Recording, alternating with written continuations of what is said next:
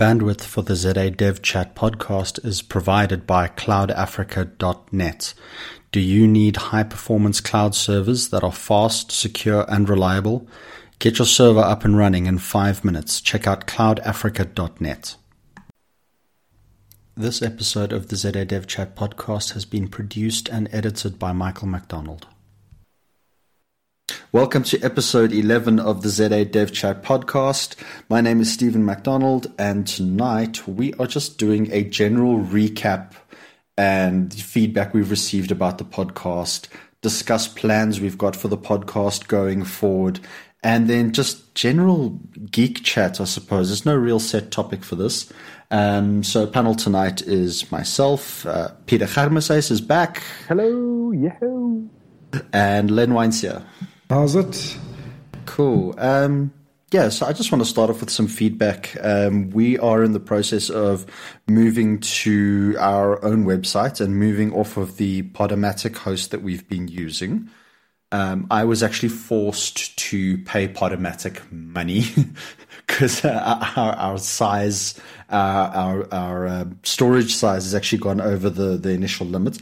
But part of this was actually got some detailed analytics regarding where people are downloading our episodes from. And what was really fascinating is that over the last month, we've had between 300 and 400 downloads from within South Africa. Awesome. And we've had over 600 downloads from France. That's interesting. That's we love you, France.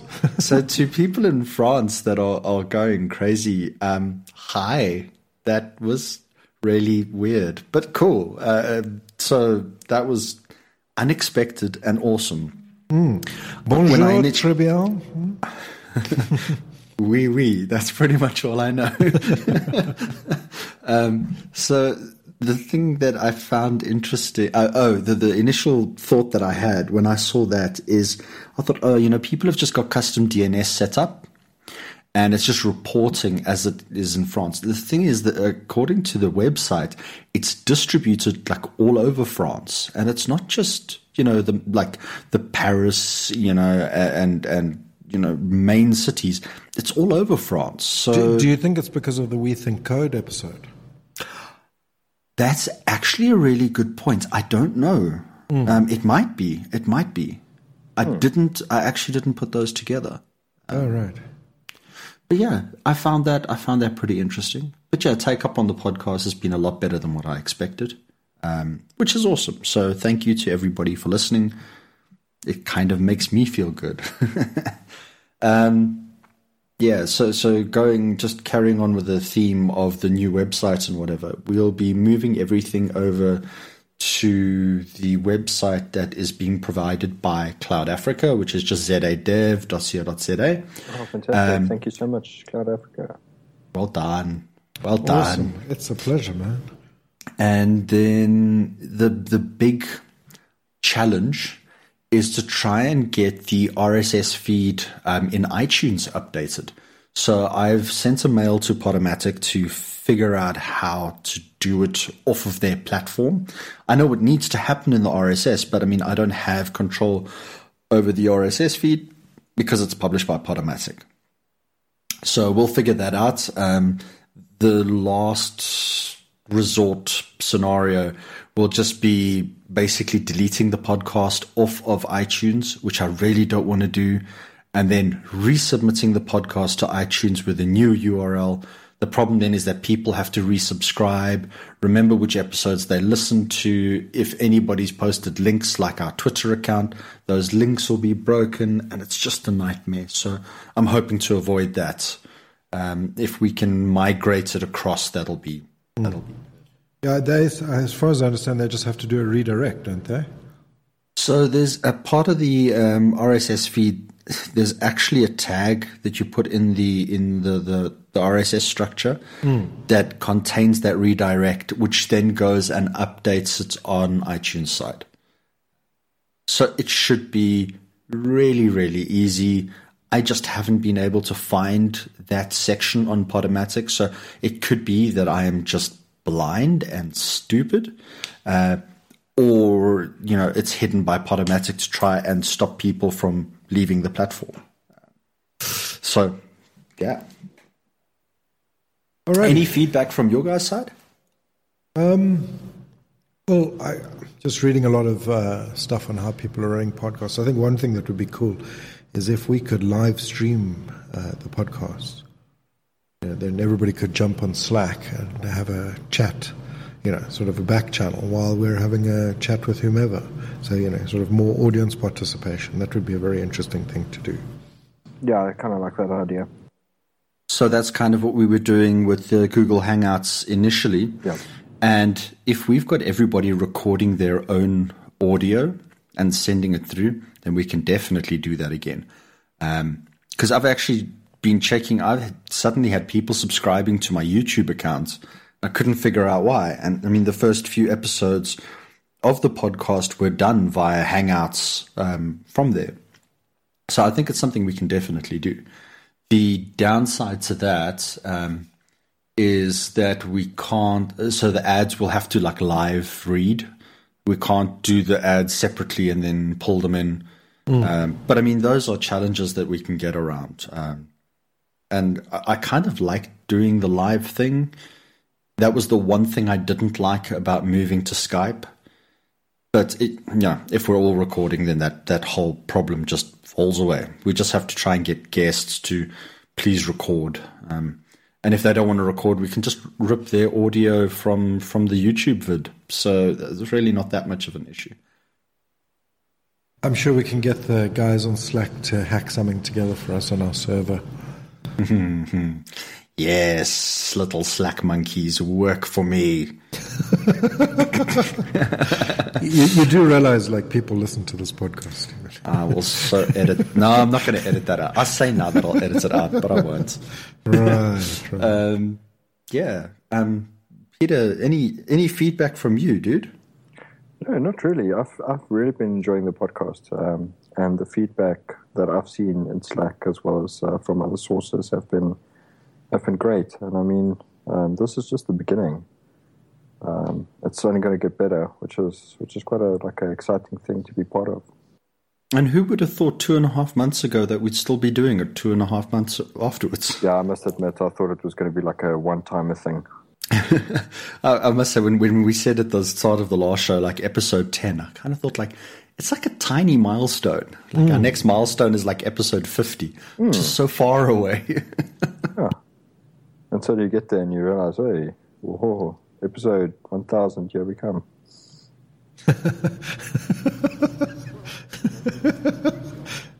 I'm drunk, so... Whatever, dude.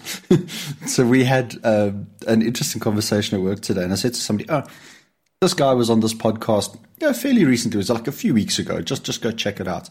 And that episode was 4 months ago. And I was like, holy crap. Okay. So time seems to move pretty quickly. And that podcast in question had 25 episodes already. And they're also on a weekly cadence. So it was, I was quite surprised how quickly time had gone. So I'm sure we'll be heading, towards episode 50 soon enough. Yeah, to do 1,000 episodes, that would be 20 years, man. Just do 3 or 4 episodes a week. Yeah, look, we better get cracking, man. We got to get cracking. Yeah, let's do it. I mean, if not, why not, right? All right, okay. What are we going to talk about today? Now that I'm all warmed up and stretched out, got coffee, let's go. There was one other thing I wanted to add with the feedback side, and I can't remember what it is now. So I'll come back to that later.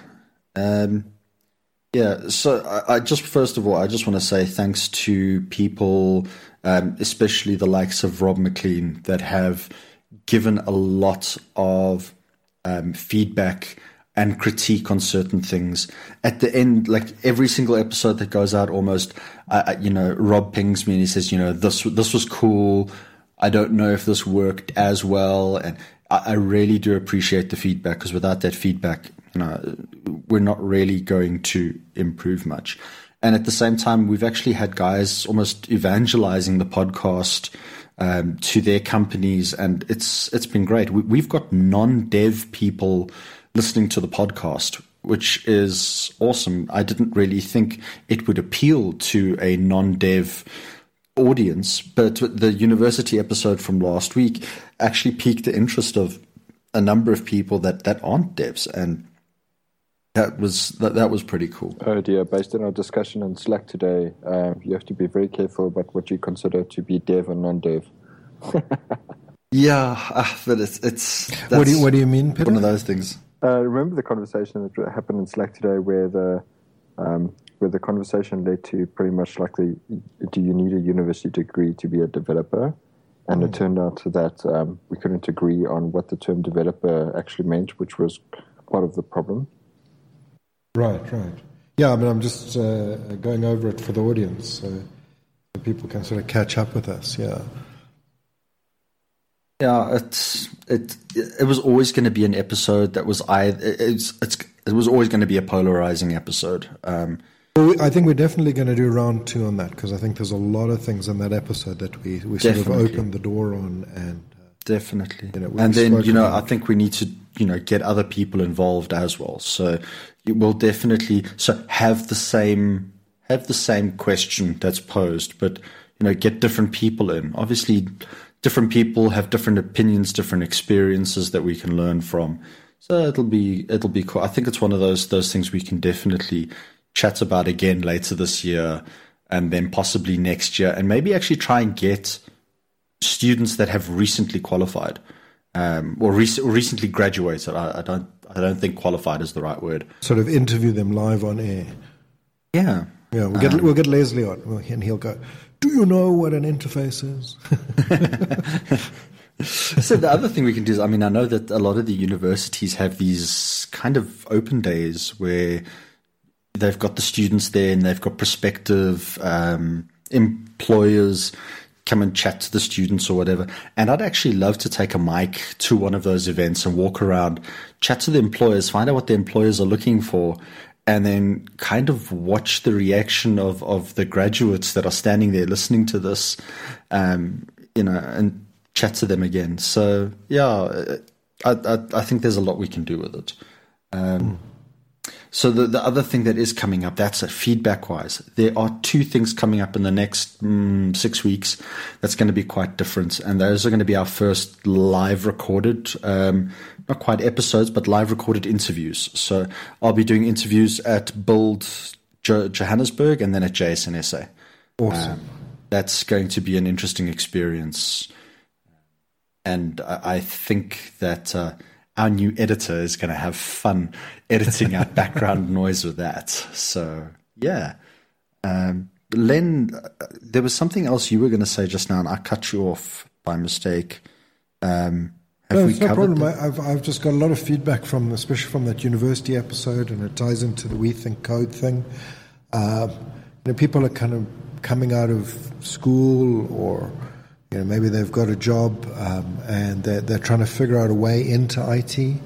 They're trying to understand, what it is that kind of is in demand, how to begin, what's important, whether they should do a university degree or not. Should they make that kind of time commitment? My son is 18 now, so next year he's looking to do something, and I played him a piece of the podcast. He was very interested, just especially basic things like the different faculties at universities, like that, a lot of people just don't know. And I think we've got a lot of feedback from people around that, just wanting to know more about kind of the process, the ins and outs. I've been talking to Joshua about that continuing professional development course that they've got going at Wits, and then being able to convert that into a master's in engineering. That sounds like a really interesting option for people who've got sort of 10 plus years of experience and want to, up their game maybe and do something else. So it may even be just a theme that we keep touching on every now and again, and have tips and ideas on how to progress, how to sort of develop your career, I guess is what it's all about, isn't it? Definitely. And it's quite cool. I didn't realize your son was on the brink of heading to university. So No, well, he's on the brink of something. We're not entirely sure what it is. Yeah, no, for sure. As long as there's useful, as long as people are getting good info from it, and maybe not good info, as long as we're challenging people's, preconceived conceptions. Wow, that's the wrong word. Preconceived conceptions. Right. Perceptions, preconceived perceptions. That to me is great. So the other thing I want to raise feedback-wise that I forgot just now is, again, thanks to Rob, one of the listeners down in Durban, and judging by the email address, it is a university student or somebody who's very recently left university, actually dropped Rob a mail and said, look, I've been listening to the show and I'm worried that I'm going to become one of the developers that's kind of been discussed between episode 1. And honestly, I can't remember episode 1 that well, and the university episode. And they were actually asking Rob for like extra resources or what they could do to improve themselves to not be one of, not quite a dark matter developer, but what they can do to almost set themselves apart. And the fact that even if it's just that one person that has reached out, that is now making an effort to, that wants to be a better dev, I'm so happy. I'm so thrilled with that. Mm. That to me was quite awesome. Yeah. I don't know if you guys want to quickly run through some of the episode ideas we've got for the next while, or should we keep that as a big secret? No, let's keep that as a surprise for people. I mean, that's our kind of work in progress. I think it's one of the things I think we're having to get to grips with here is how much planning and structure we're going to need going forward with this podcast. I'd really like a way to have a place for people to give us feedback as a group. Yes, maybe we can put that up on the site. And then also just lining up people, trying to book them and, getting them all available at the right time, load shedding and all the rest of it. That's, the logistics that are involved. I think we're going to really have to start putting pens to paper there and making more of an effort going forward. But I'd like to keep it as a surprise for people because I think some of them have been very interesting when they came out. Like the We Think Code one, people didn't know about it, and when they heard it, it was great. Like, wow, that's really nice stuff. Mm. And yeah, that episode kind of got published twice. And I'm actually just curious now, just to check the numbers now. So that has definitely been our most popular episode. That surprisingly, the university episode has generated the most conversation with people that that I know. However, the We Think Code episode just kind of blew up. So at last count, we're looking at around 150 downloads for episode 9, which was the fixed version after I stuffed up the timing, and that was really, really cool. And I actually got to meet Arlene today. She was at one of the clients that I work at today, and she was chatting to some of the higher ups there. So I quickly popped my head in at the start of the meeting just to quickly, shake her hand and go, "Hi, I'm Stephen." Completely confused until I said the dude from the podcast. And then she was like, "Oh, hey, how's it going?" So it's always weird meeting somebody that you've only spoken to online. But that was really making waves cool. Across Africa. Yeah. Making waves across Sandton. You sound much more handsome than you are, Stephen. I know, right? Yeah. You've got to have face for radio, I think is the saying. Exactly. I do. But you see, I'll put it down to this microphone. Yeah. So Kev, if you're listening, thank you for making me sound good with this microphone. I promise I'll give it back to you at some stage. Not. So quick shout out to Yeti, who makes this microphone. Well done, Yeti. You guys make a really good microphone. So yeah, I've also been told that I have a sexy podcast voice by Rob. So hi, Rob. I love you. We're going off the rails here, guys. That's too much information. Yeah, there are no real rails tonight, so it's okay. So, Stephen, what's the question you wanted to ask Len? So, I love making fun of Lisp. And although I've played around with Go a little bit, I haven't played around enough to actually do stuff. So, in my mind, I'm a web developer. Right. I've done 1 or 2 console apps, but 95% of my career has been web development. So looking at languages like Go, Lisp, Haskell, all of that stuff, what apps do you write with functional languages? Or do you do web apps with functional languages as well? Are they better suited to like infrastructure apps? So the stuff that you do at Cloud Africa, what kind of, I say apps, but let's say, what kind of problems are you solving using functional languages, and why are they better than object-oriented languages? So we're just diving into the meat of the argument there. Maybe let's just take a kind of big step back. And in your head, you say that you've just been working purely on web apps, as if that was somehow different from like not web apps. Maybe you just want to talk about that a bit. Like, in what sense for you is that different? So I think maybe I need to clarify it. So the 95% of my work has been database-backed apps. So basically glorified CRUD apps. Writing data to a database, reading data from a database, updating and deleting. Sure, but you've got there is a server component, right? Yes, yeah, there is. And if you're in the Microsoft world, that's something that's running inside of IIS, inside a .NET container, right?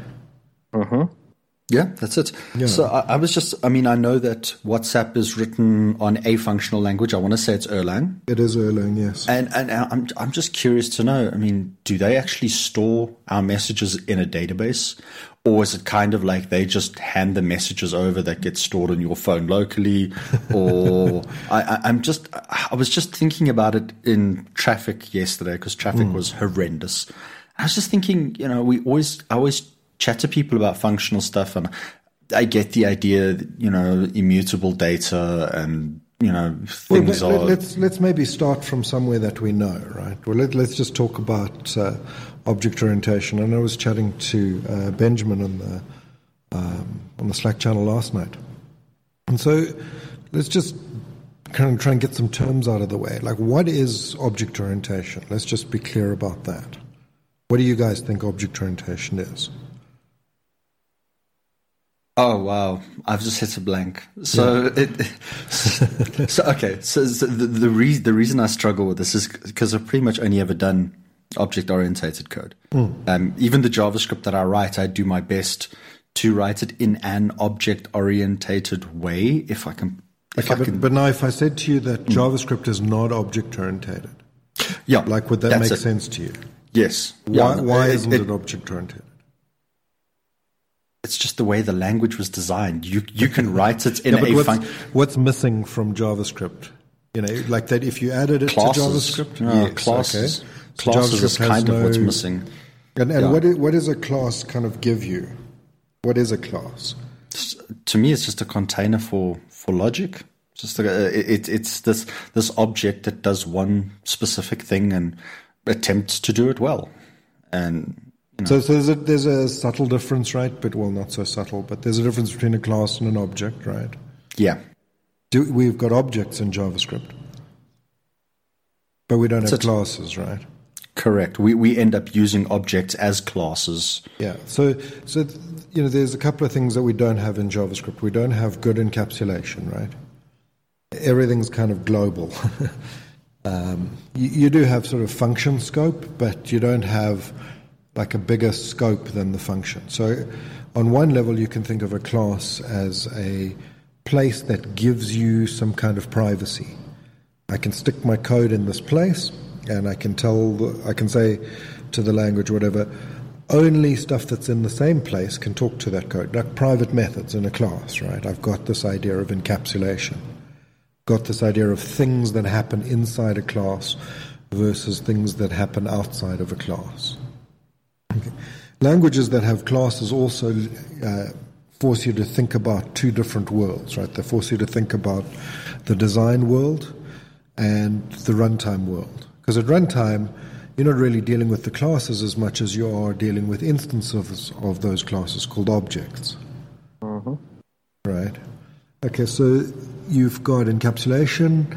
The second sort of major property of OO is inheritance. Mm-hmm. Yep. You can extend things. Correct. And the third thing is polymorphism. Yep. Where you can do method overloading and things. Now, like some languages like Ruby struggle with the polymorphism side of things. They have a slightly different take. A bit more of a mix of prototype and you don't really have the ability to do like normal sort of method overloading in Ruby, for example. Mm-hmm. Okay, so we're happy. That's object orientation. We do our encapsulation, our inheritance, and we've got some kind of polymorphism. Yeah. All right, so now, like, let's contrast that with functional stuff. Like, what is functional? Any takers? So I've done functional code once at a code retreat with I think it was Andreas, and my brain was kind of confused that I had a variable with information, but I couldn't change the information in the variable, and I kind of looked at him like, I don't like you right now. I'm scared. Yes. You're changing everything that's sacred to me. And then I said to him, well, we can create a class. And he's like, this is functional. There aren't classes. Well, I could be getting that the wrong way around now. But it was something like that. And I was just like, okay, I'm lost right now. Mm. So, yeah. So I mean, we have to be quite like simple about it, really. We have a basic function, like a method in a class, right, is a function. The difference in functional languages, I mean, we'll get to the other differences, is that the function is a first-class citizen of the language. So in JavaScript you can pass a function around. Okay, I can have a handle to this function. I can say, listen, go do something, and when you're finished, like, call this function. So passing functions around as callbacks and that type of thing, yeah? Well, I can have an array of functions, right? Mm-hmm. I mean, I can store them. I can store functions inside variables. Okay, that's quite an interesting idea, yes, which I don't really have in the object-oriented world. I can't kind of pull this method out of a class and pass it to you. I can give you the class or the object, and then you can call the methods on that object. So but I can't pass the function around by itself. So now we can get into all the esoteric math kind of stuff around functions. But ideally what you'd like is to have your function not really depend on the environment too much, right? You'd like to have the function just receive everything it needs in the parameters and then return something to you. Like a little black box, right? Now this is probably the biggest sort of fight that's going on between functional and OO, because in OO the idea is that the methods are quite leaky. They want to access the state inside the class, right? Mm-hmm. The functions or the methods in an OO system are inherently not well isolated. That's why I can't really pull the method out of an object and give it to you, because it needs the stuff that's inside that particular instance, inside that object, to actually work. So one of the first ideas of functional stuff is to try and write these kind of clean, pure functions, as they're called. So in other words, if I've got a function, add, it takes x and y and it adds them together and returns, their sum, that function's always going to be the same for the same input. So always going to return the same output for the same input. And it's also... Yep. It's also very important to note that when you're talking about especially pure functions, is that in something like C#, which has got some functional components now with the lambdas, is the fact that they actually return values instead of voids, which is also a problem. What do you mean? So, for instance, if you have a function or if you have a method in C#, you could easily write a public void a method that does add, takes 2 parameters, and changes internal state. You don't actually have to return anything. Right. No, I just wanted to note that. Okay, no, I understand what you're saying. So you need to, because you can't just store the state inside the class, you need to actually return it at that point in time. Yep. Yeah. So there is a view of functional stuff that it's kind of a little bit like Lego blocks. Like it's a little bit like a toy world, because you're just writing these little things that take 2 numbers in and return 1 number. So there's a kind of bunch of people who look down on functional languages for that. I don't know if you guys have come across that. It seems too simplistic sometimes.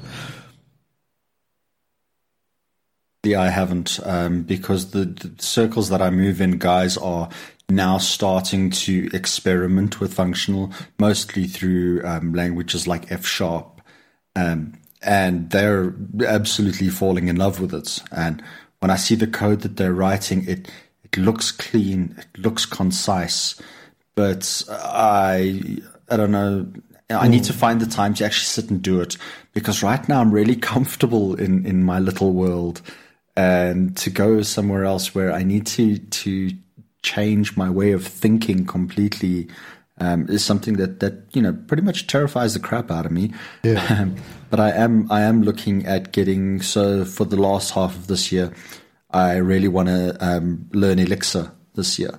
It seems like Elixir looks pretty cool, and there's a lot of web stuff that's done with it, with the Phoenix. I think it's the Phoenix framework. So I can still be in my. Let's go slowly into it, because I think if you understand some of the fundamentals around the different styles of these languages, then you can make a more informed choice about which language to perhaps try and learn, and where your brain might be less hurt, shall we say, at the end of the day. Awesome. Let's do it. So functions, we're trying to keep them pure. Is the one idea around functional stuff. We can treat functions as first-class citizens. You can get functional languages without immutable data structures. Okay, you can get OO languages with immutable data structures. So immutable data structures is a topic entirely on its own. Languages like F# and OCaml, you can choose optionally to use immutable data structures if you want. All right, so perhaps it's worthwhile to just spend a moment on immutability and what that really means. So, Stephen, I'm just going to use you as a kind of sounding board, and go for it. It's your journey in a way. So, what do you understand of immutability? So, to have data, I want to say in a state that you can't change. So my idea of having immutable, let's say an immutable collection, is I have a collection of information. I can traverse that collection, but I can't make changes to it. If I want to make changes to that data needs to be read out, needs to be worked on, and then needs to be stored in a new collection. Once it's in this new collection, again, it can't be edited there. If I want to do something with that again, so in the case of I wanted to do some form of threaded application, I no longer need to worry about things overwriting each other. This is the data. This is the state of the data, and it can't change. The only way for it to change is to be read, be worked on, to be put in a new structure. And once it's in this new structure, the data is essentially safe and can't be harmed. Right. That's the idea of immutability that I've got going on in my head. Yeah, I think the trick with all the stuff is the functional stuff came before the OO stuff. The functional stuff is very old, And it's really simple, actually. It's not as complicated as, in my experience was certainly that I had to do a lot of unlearning. There were definite moments where I went, oh my goodness, this is like so obviously simple. Except I'm trying to complicate it with, classes and inheritance and private and all sorts of stuff. And it's a lot of the times it's just not there in the functional language. It's just not there in these immutable data structures. They're just really, really simple. So it's interesting to hear you trying to explain it, because you're saying, here's a piece of data that can't change, but when I want to change it, if you can hear your language, like I still want to change things. I still, the real world is about change. And I'm trying to capture that in my program, in my systems, and I've got on my objects, I've got set of methods. That's what happens. Something happens in the world. I call the set of method. I capture that change, right? So basically capturing like the flow of information and how it evolves or devolves, whichever way you want to look at it. Yeah, sure. Somebody comes to the website and updates their postal address, right? You have to capture that somewhere. Now, in an OO system, I've got, an address class, and I find the right one. I've got an ORM or whatever, get it out of the database. And I go through and say, hey, set, the postal code to this, set the various fields on the object to what the values are that the guy entered on the web form, and persist that to a database, right? It's a very common thing that we do. And that's the real world. We can't lose that, like, feature of our system. So even if you're in Erlang or whatever, Stephen, you still need to be able to do that, right? People are still writing messages to each other in WhatsApp, and the log of messages is growing. Okay, so Peter, perhaps you want to jump in with your idea of immutability. My idea of immutability is the fact that once an initial state has been set, you can't change it. So, for instance, something like a object that captures state change, for instance, a customer relocated, the information contained in that can't change, will not change. It's set in stone. That's my idea. Yeah. Okay, so the way I see it today, and I mean, of course, this is going to change as we learn things, right? It's about values. So the more useful word is values and not data. So 5, for example, 5 is a value, right? 5 never changes. 5 is just always going to be 5. And to me, that was such a big moment when I understood that. Like if I want to have the total in a bank account be 100, then I just find the value 100, and that's the one that I use. But the 100 itself is a first-class citizen in these kind of functional, immutable worlds.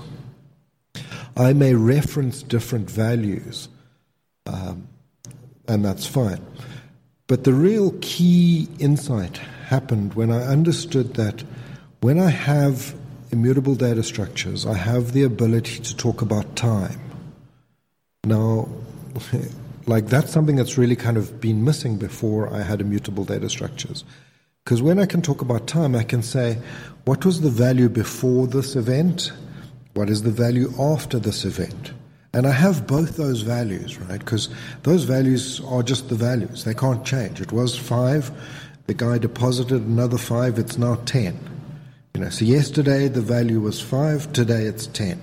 That's just the kind of facts of the matter, right? Is this beginning to make a bit more sense to you, Stephen? Yeah. Okay, so, if I was modeling an account in an immutable world, I have to think about the time, like when was that value 5? Okay. Especially if I've got multiple threads. When the thread looks at the value, like, what is that value? That's the value that it sees. When another thread comes along later on, after a deposit's been made, it sees a different value. Does that make a bit more sense? Yeah. Just as a slight, shift in the way to think about it. I'm not, in a way, you can almost imagine that all possible values exist, and I'm just going to reference the ones that are meaningful right now at this point in time. Yeah. So right now there's 5 Rand in the bank account, and later on I'll just change, I'll kind of bind to a new value. I'm trying to use sort of functional worlds here. Underneath the covers with these immutable data structures, they're actually trees. So even if you have just a simple like value, like 5, underneath there is a kind of tree structure, and they come from a chap called Philip Bagwell, who did a lot of work on functional data structures, that stores the different values over time. And if you look at languages like Clojure, which have some really nice high-level ability to deal with immutable data structures, there is really a way to reason about time in an application, which turns out to be really, really useful. It's kind of something we always want to do. What was the bank account value yesterday, for example? Okay, all right. Then I think the next thing that makes functional stuff slightly different is this idea of list comprehensions, where traditionally in an OO language, I have a collection. I would grab an iterator over that collection, sort of pull the data out of the collection and do something with it, perhaps update it as I'm going through that iterator. In functional languages, I tend to think more along the lines of applying a function to a collection, sort of as a single operation. I can just simply say, filter this collection. Give me a new collection, but as the result of filtering the first collection, Or I want to, work out what the new interest rates are going to be. So I can map a function over a collection. In other words, run this function for every value in that collection and give me a new collection based on the return values of that function at each point in the first function being called, if that makes sense. Yeah, no, 100%. I'm with you. Yeah, so I tend to get like much more concise and much more expressive, how can you say, bits of code in a functional language, because I generally don't have for loops in a functional language. Does that make sense? So this is the part where I kind of start going, well, if you're putting a filter on something, right, internally, isn't it just doing a for loop? Yes, you're not coding it, but if you filter something, it needs to still traverse that collection. It needs to look at each one. It's not doing a for loop internally? No. Or is that where my understanding and my little safety bubble here is holding me back? I'm afraid you're going to need to get the deep sea diving gear on. It's pretty scary out there. So just for example, Lisp itself, like a lot of the sort of initial words in Lisp, like CDR and car, were actually the assembly language instructions of a machine. So there has been a processor built that runs Lisp as its assembly language in the silicon. If that even makes any kind of sense to you, I don't know. But what it means is it's a little deep level for me, because I've never worked at that level before, which is, going back to last week, kind of why I'm like, I so wish I had gone to university at times. Sure, but you understand what assembly language is, right? Yeah, so the concept, yes, completely. So you've got a CPU, it's got some registers, it's got access to memory, and what happens traditionally is I take my C#, Java, C++ code, whatever it is, I run it through a compiler that takes that code and outputs like lots and lots of these tiny little instructions. That's it. So it goes to like intermediary language, and then from intermediary language, my understanding is it drops down to assembly after that, to assembler after that. Right, but at the end of the day, it's assembler. Right? It's these little instructions, like, and the instructions are very, very simple. They're like, move this piece of memory onto the CPU. Yeah. Move the next piece of memory onto the CPU. Compare those pieces of memory. The result, the CPU has a kind of fixed structure which says the result of that compare will be in register 1.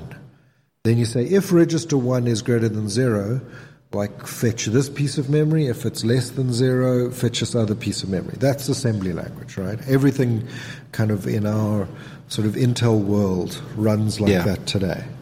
Yeah, correct. There were actual machines, so perhaps you could just think of it along as JavaScript, right? There were actual hardware machines that were built that ran, and we can use JavaScript functions at the silicon level.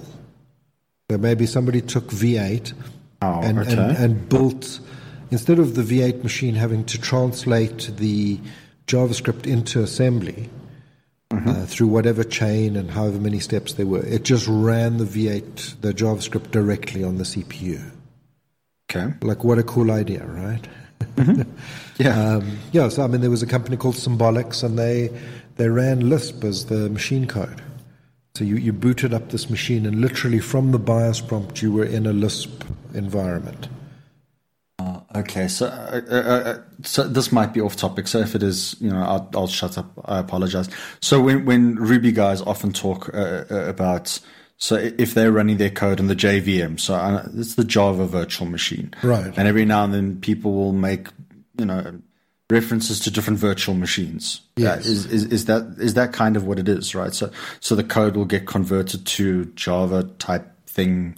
Well, you're doing web development, right? And you go, I think you were talking about inspecting your JavaScript code on one of the podcasts previously. So you went into Chrome or Firefox and you opened up the inspector and it drops you into a JavaScript prompt, right? Correct. Yeah. And that prompt is connected to the JavaScript virtual machine for that page inside the browser. So each page inside a browser has this lovely sandboxed virtual machine. And that virtual machine is an instance of V8 or SpiderMonkey in Firefox, I think it is. That's it. And so you type some JavaScript into that. You say console.log hello world. You type it into that box, and then the console, kind of sends, or the little box in Firefox sends that to the virtual machine. It gets compiled and executed, and the output comes back to your little browser window. Yeah. Now that virtual machine inside there, excuse me, of course, has to go through this whole process we've just been talking about. It has to take that JavaScript and at some point turn it into machine code, get it executed on the CPU, like the actual physical hardware. So inside Firefox or Chrome, there's a model of a machine. It's not the actual machine. It's all software, right? Yeah. It's a machine that can accept JavaScript and respond with JavaScript.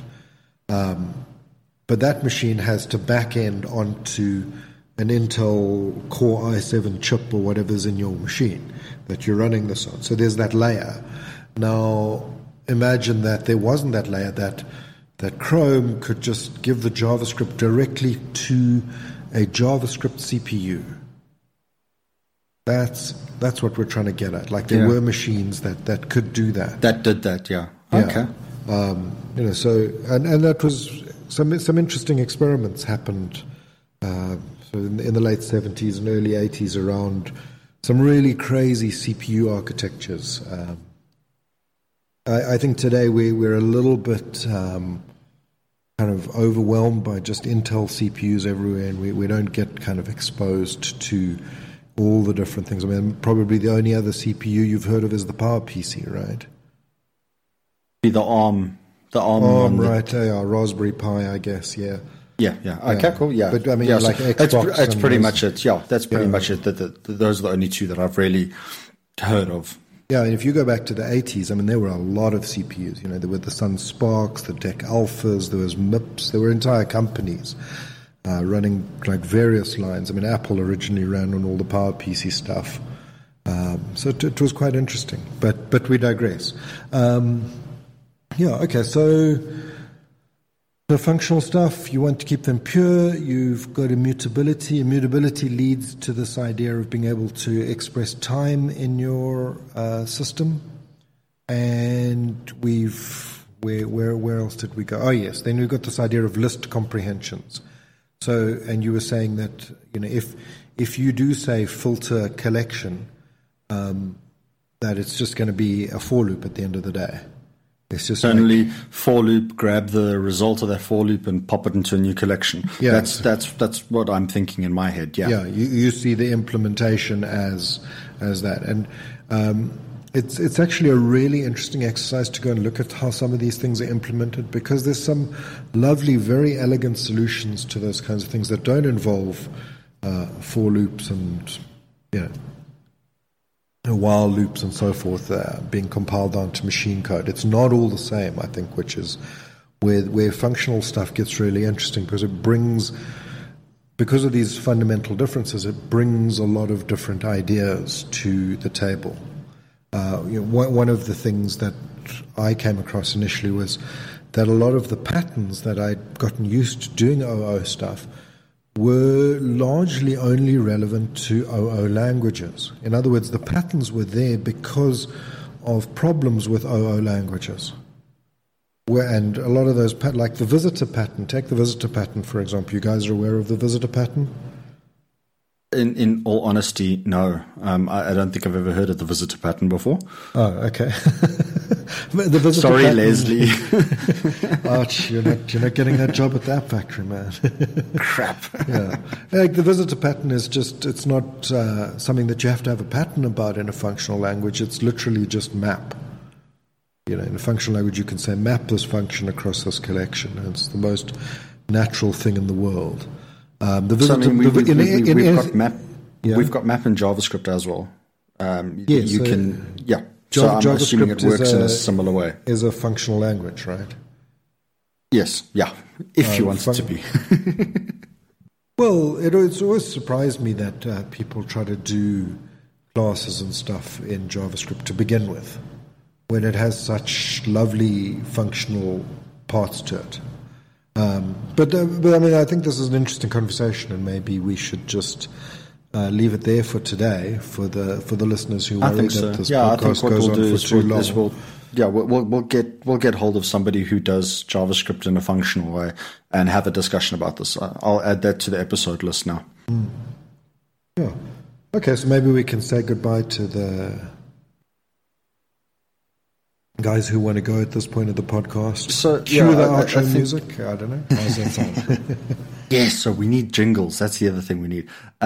Just before we do that, very quickly, I don't know if I think let's do our picks now. So, this to me, the podcast is going in a direction I didn't foresee when we started, and I'm really enjoying it. So I want this to carry on, but I'm very aware that a lot of people don't like it when podcasts go over 45 minutes. I think for those people that have listened to this point, I think they would have actually gotten something quite interesting out of it if they already didn't have an understanding of some functional concepts. So I think let's just quickly do the picks now, and then I'm happy to continue this conversation for a while. We'll go into the after dark. Yeah. Yeah, that's it. Peter, have you got any picks for this week? Oh, geez, you put me right on the spot, man. I did, bro. I did. Jeez. Let me just check quick. I actually do have a pick, and it's something I tweeted about today. Let me just see if I can find it quick. Okay. It's basically kind of like a couple of problems that people run into, like new developers in Go, gotchas and common mistakes in Golang.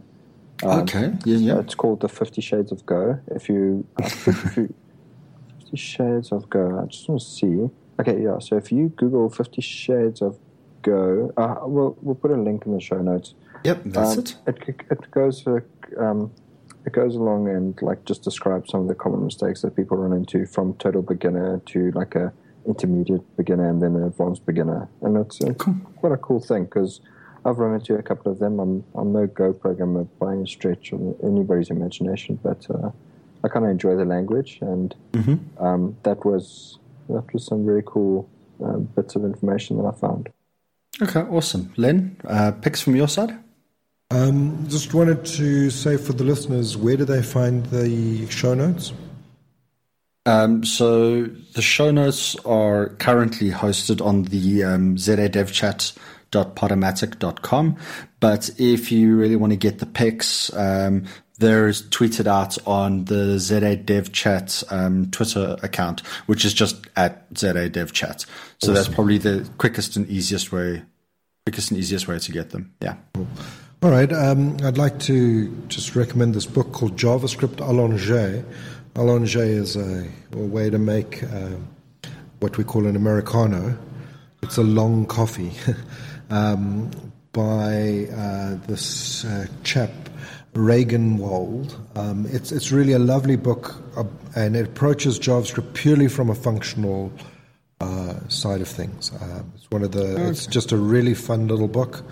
You can go to LeanPub and sort of pay whatever you feel like for the book, and that's just leanpub.com/javascript-allonge, ALLONGE. I've put the note in the chat there.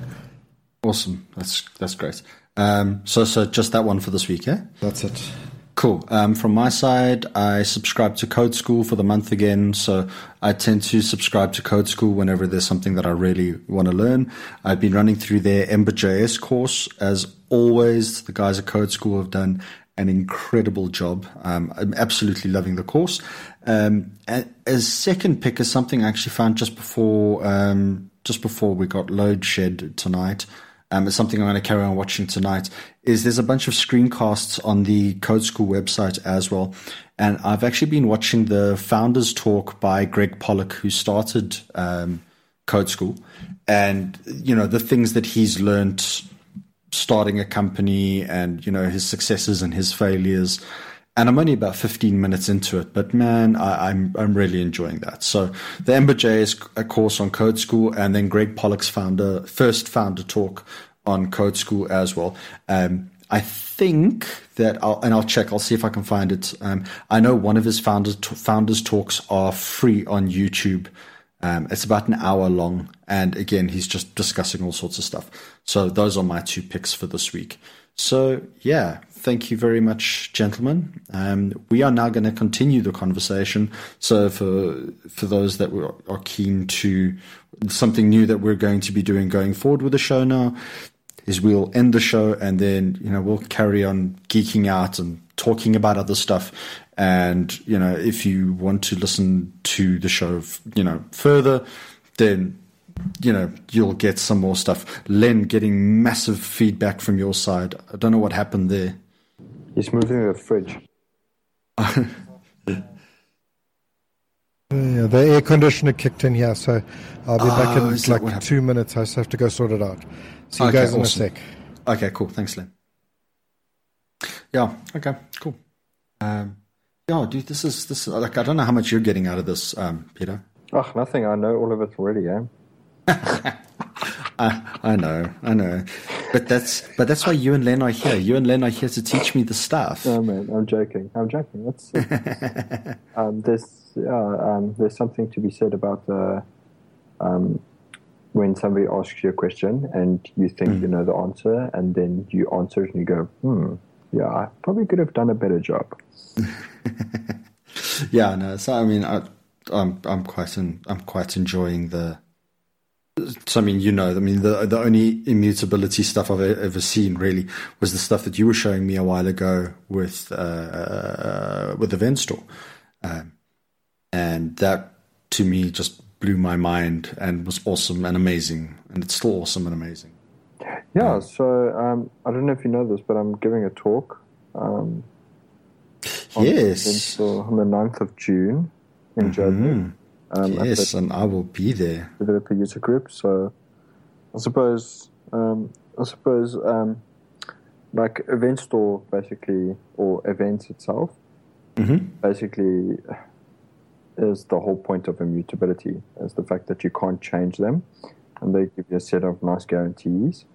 And so you've got a full history of everything that's happened. Correct, because you capture change, and the time that Len is talking about is extremely important, because the event is a set of information at a specific point in time.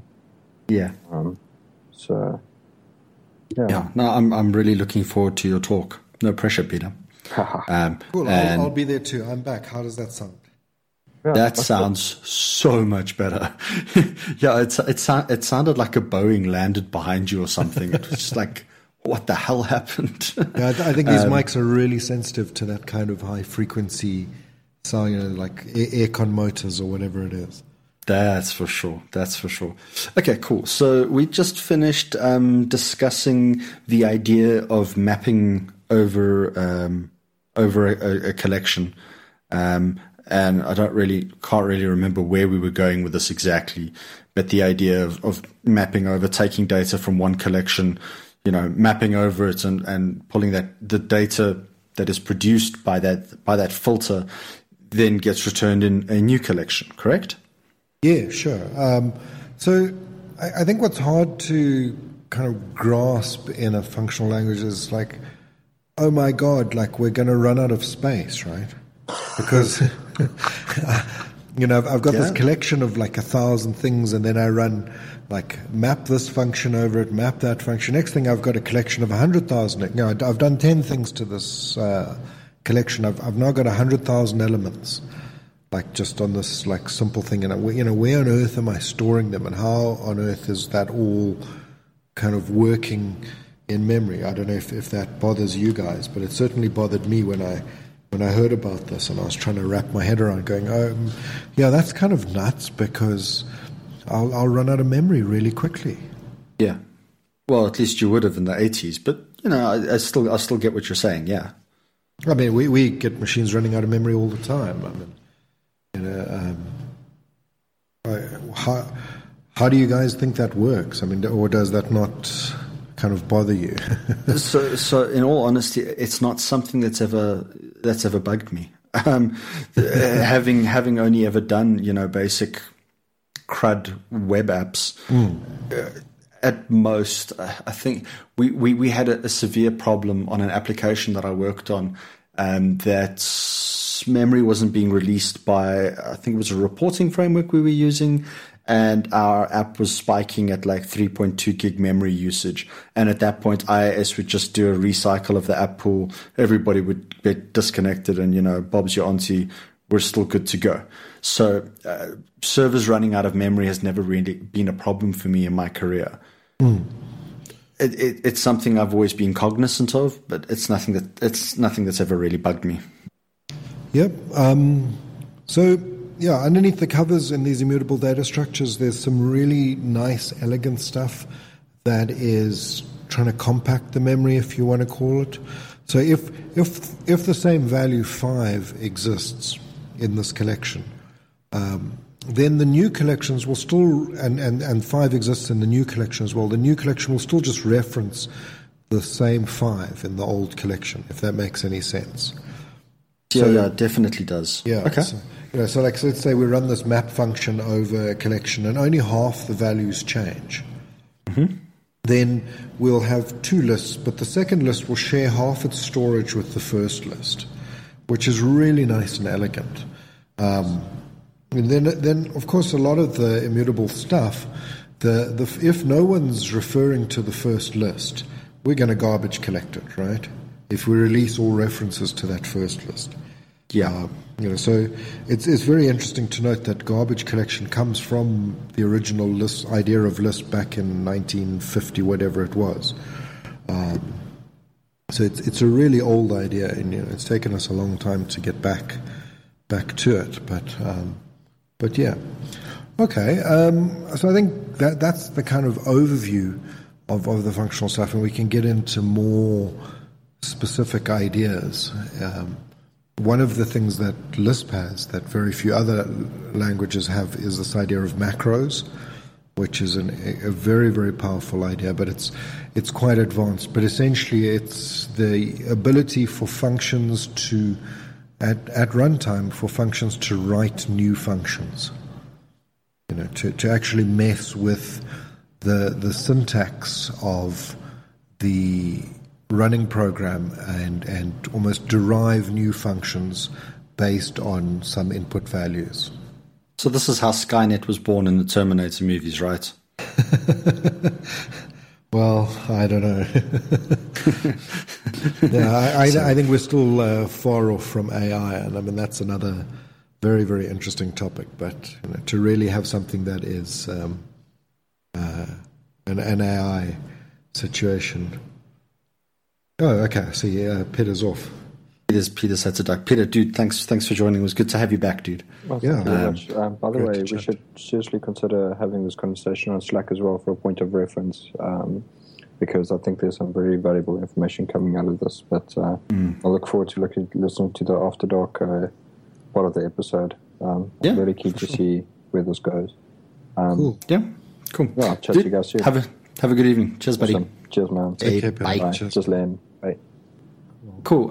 So the idea of macros sounds interesting, and I think that is way too in depth for us to get started on that now. But let's come back to where your initial idea. You said, so cool. I've got this C# stack. I've got IIS. I'm writing this CRUD app. Could I do that in Erlang, in Clojure? Yeah. Of course. I mean, that's a very natural application for those languages. Erlang can talk TCP. There are HTTP servers in Erlang, in Clojure. So you would simply start an HTTP server, and instead of having a class like a model view controller or whatever, you would have a function that answers a GET request. Okay. It's pretty much as simple as that. So, the question I'm about to ask might be exceptionally ignorant. And no problem. There are no stupid questions. So I have no problems showing off, that I can be a very ignorant person because it's the only way I learn. It just seems to me that the number of people doing work in functional languages seems to either be exceptionally low or seems to be on the decrease. Like, I know more PHP developers than functional developers. And I'm not taking shots at PHP now, but there are just more JavaScript devs, C# devs, Ruby devs, even Elixir devs, and I get that Elixir is functional, but it's like the new functional, right?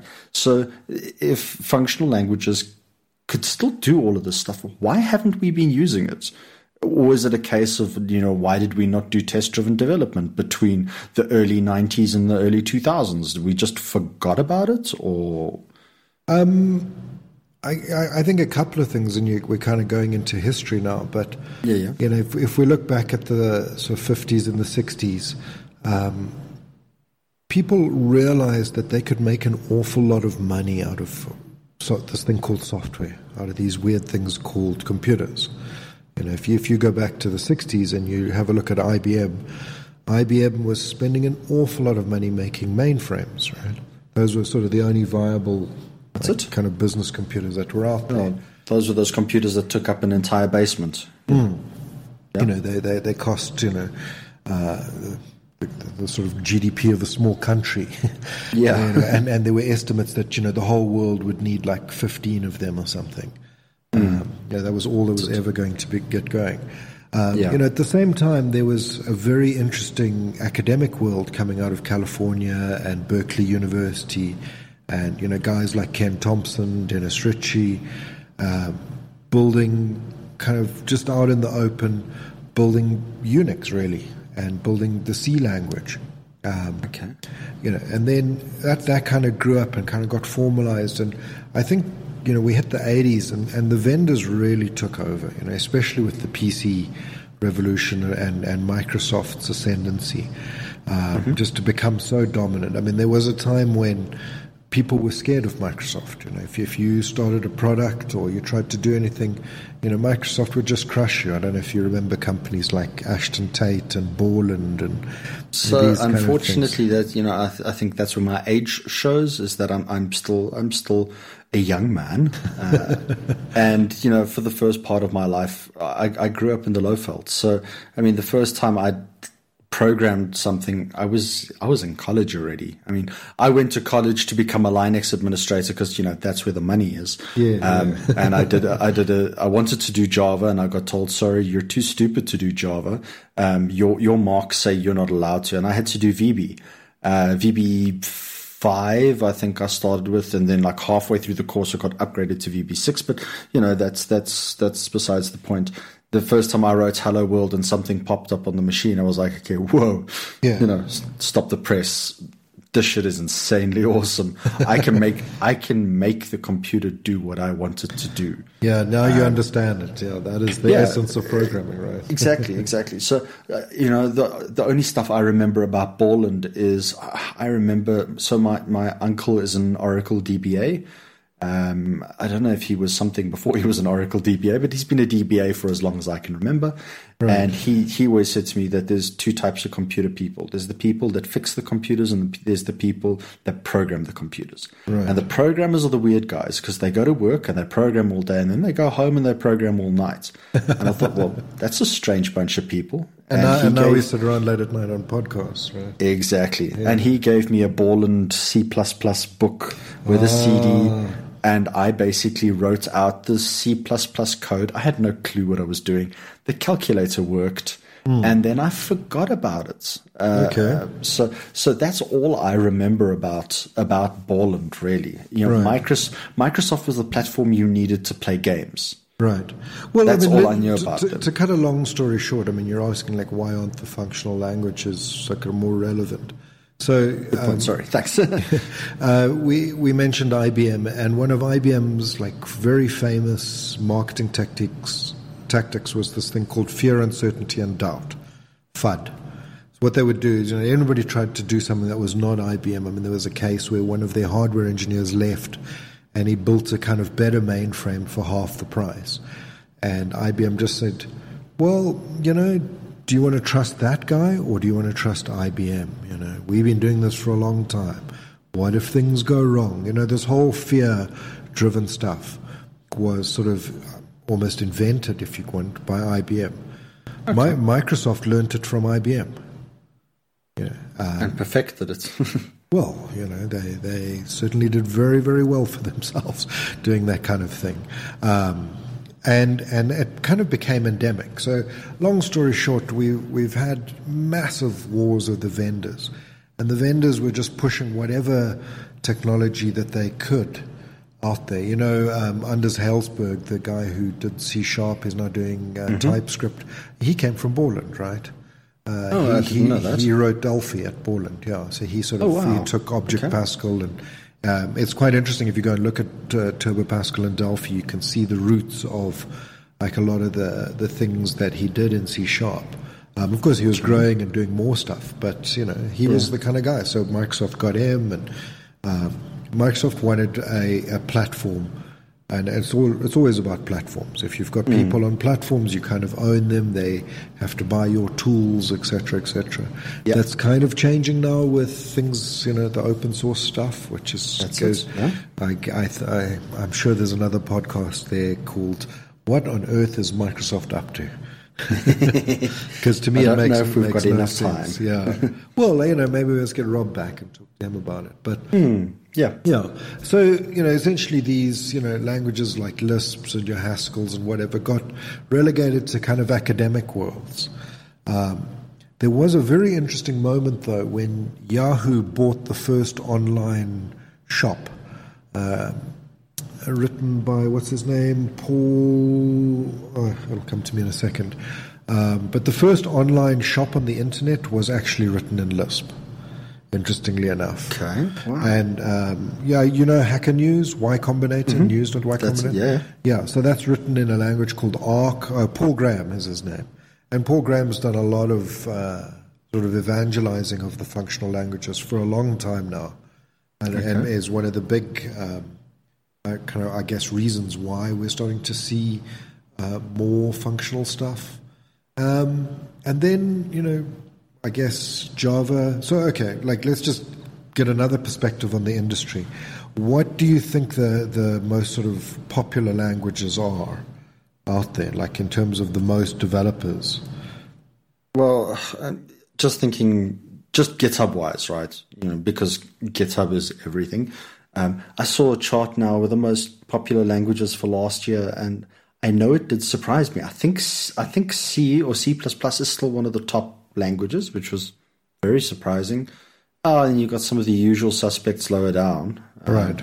The JavaScript, the Rubies, So I think GitHub is kind of an interesting place, but it is an island. Yes. It's a very well, let's call it a small continent. Yeah. But not everything is on GitHub. Yeah, correct. So that one of the ones that I find interesting is that TIOB index. I'll just paste the link for you. Oh, yes. I haven't looked at that in years. Yeah. But, I think one of the most interesting things about it is that they've had a methodology and they've stuck to that methodology, which is kind of counting number of job postings and Google searches using Google Trends, whatever, and they've got a way to bring it all together. But according to them, the biggest languages, and this has been pretty constant for a long, long time, the top language in the world is always between Java and C. Yeah. And every now and again, C will be the number one language in the world for 2 months, and then Java will take it back. And if you go down the list, it's C, C++. Objective-C is now number 4. How kind of crazy is that? That does surprise me. That's just the insane revolution of iOS and the Mac stuff. C#'s coming up. But I mean, there's crazy stuff on this list, like Visual Basic is still, PHP, COBOL, Perl. Oh. There is an awful lot of R, the statistical language. Yes, yeah. ABAP is on the list. So I've never heard of ABAP before. MATLAB, from what I understand, is like a maths library that researchers use. Yeah. I don't know how close I am on that, but I have heard of MATLAB before.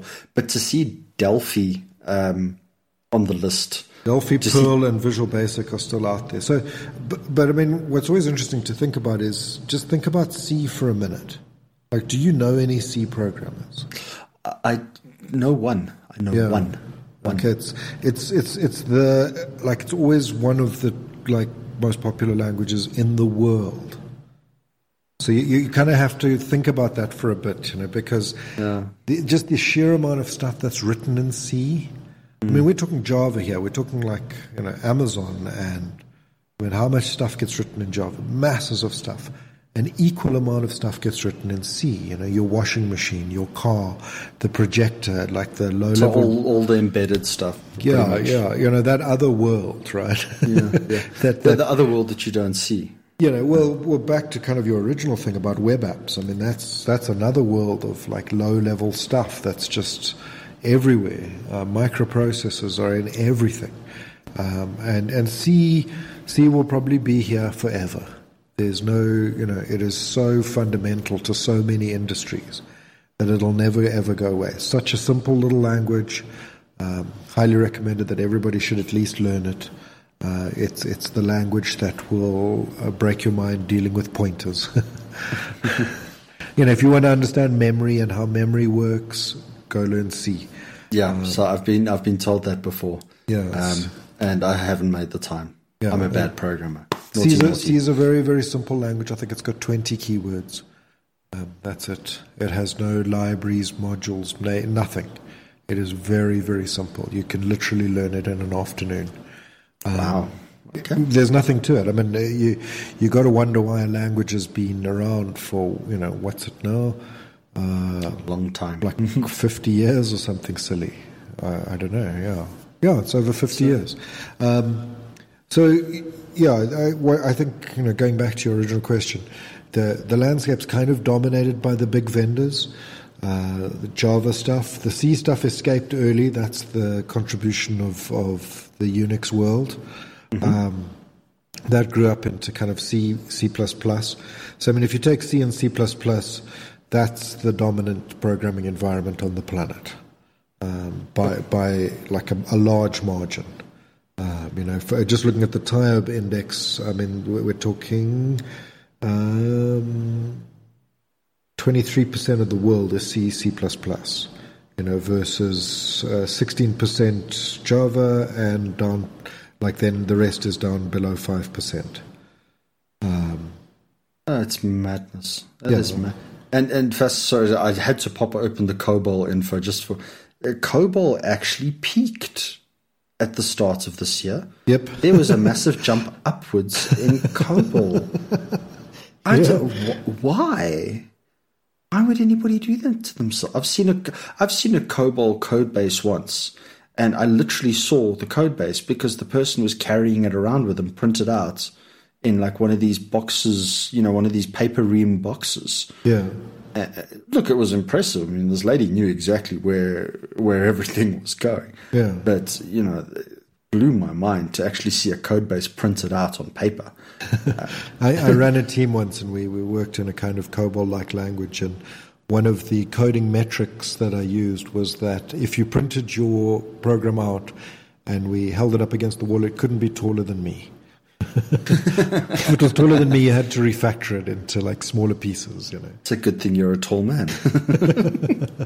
It's interesting to think of how many mainframes and machines that are out there behind your everyday services that are running COBOL.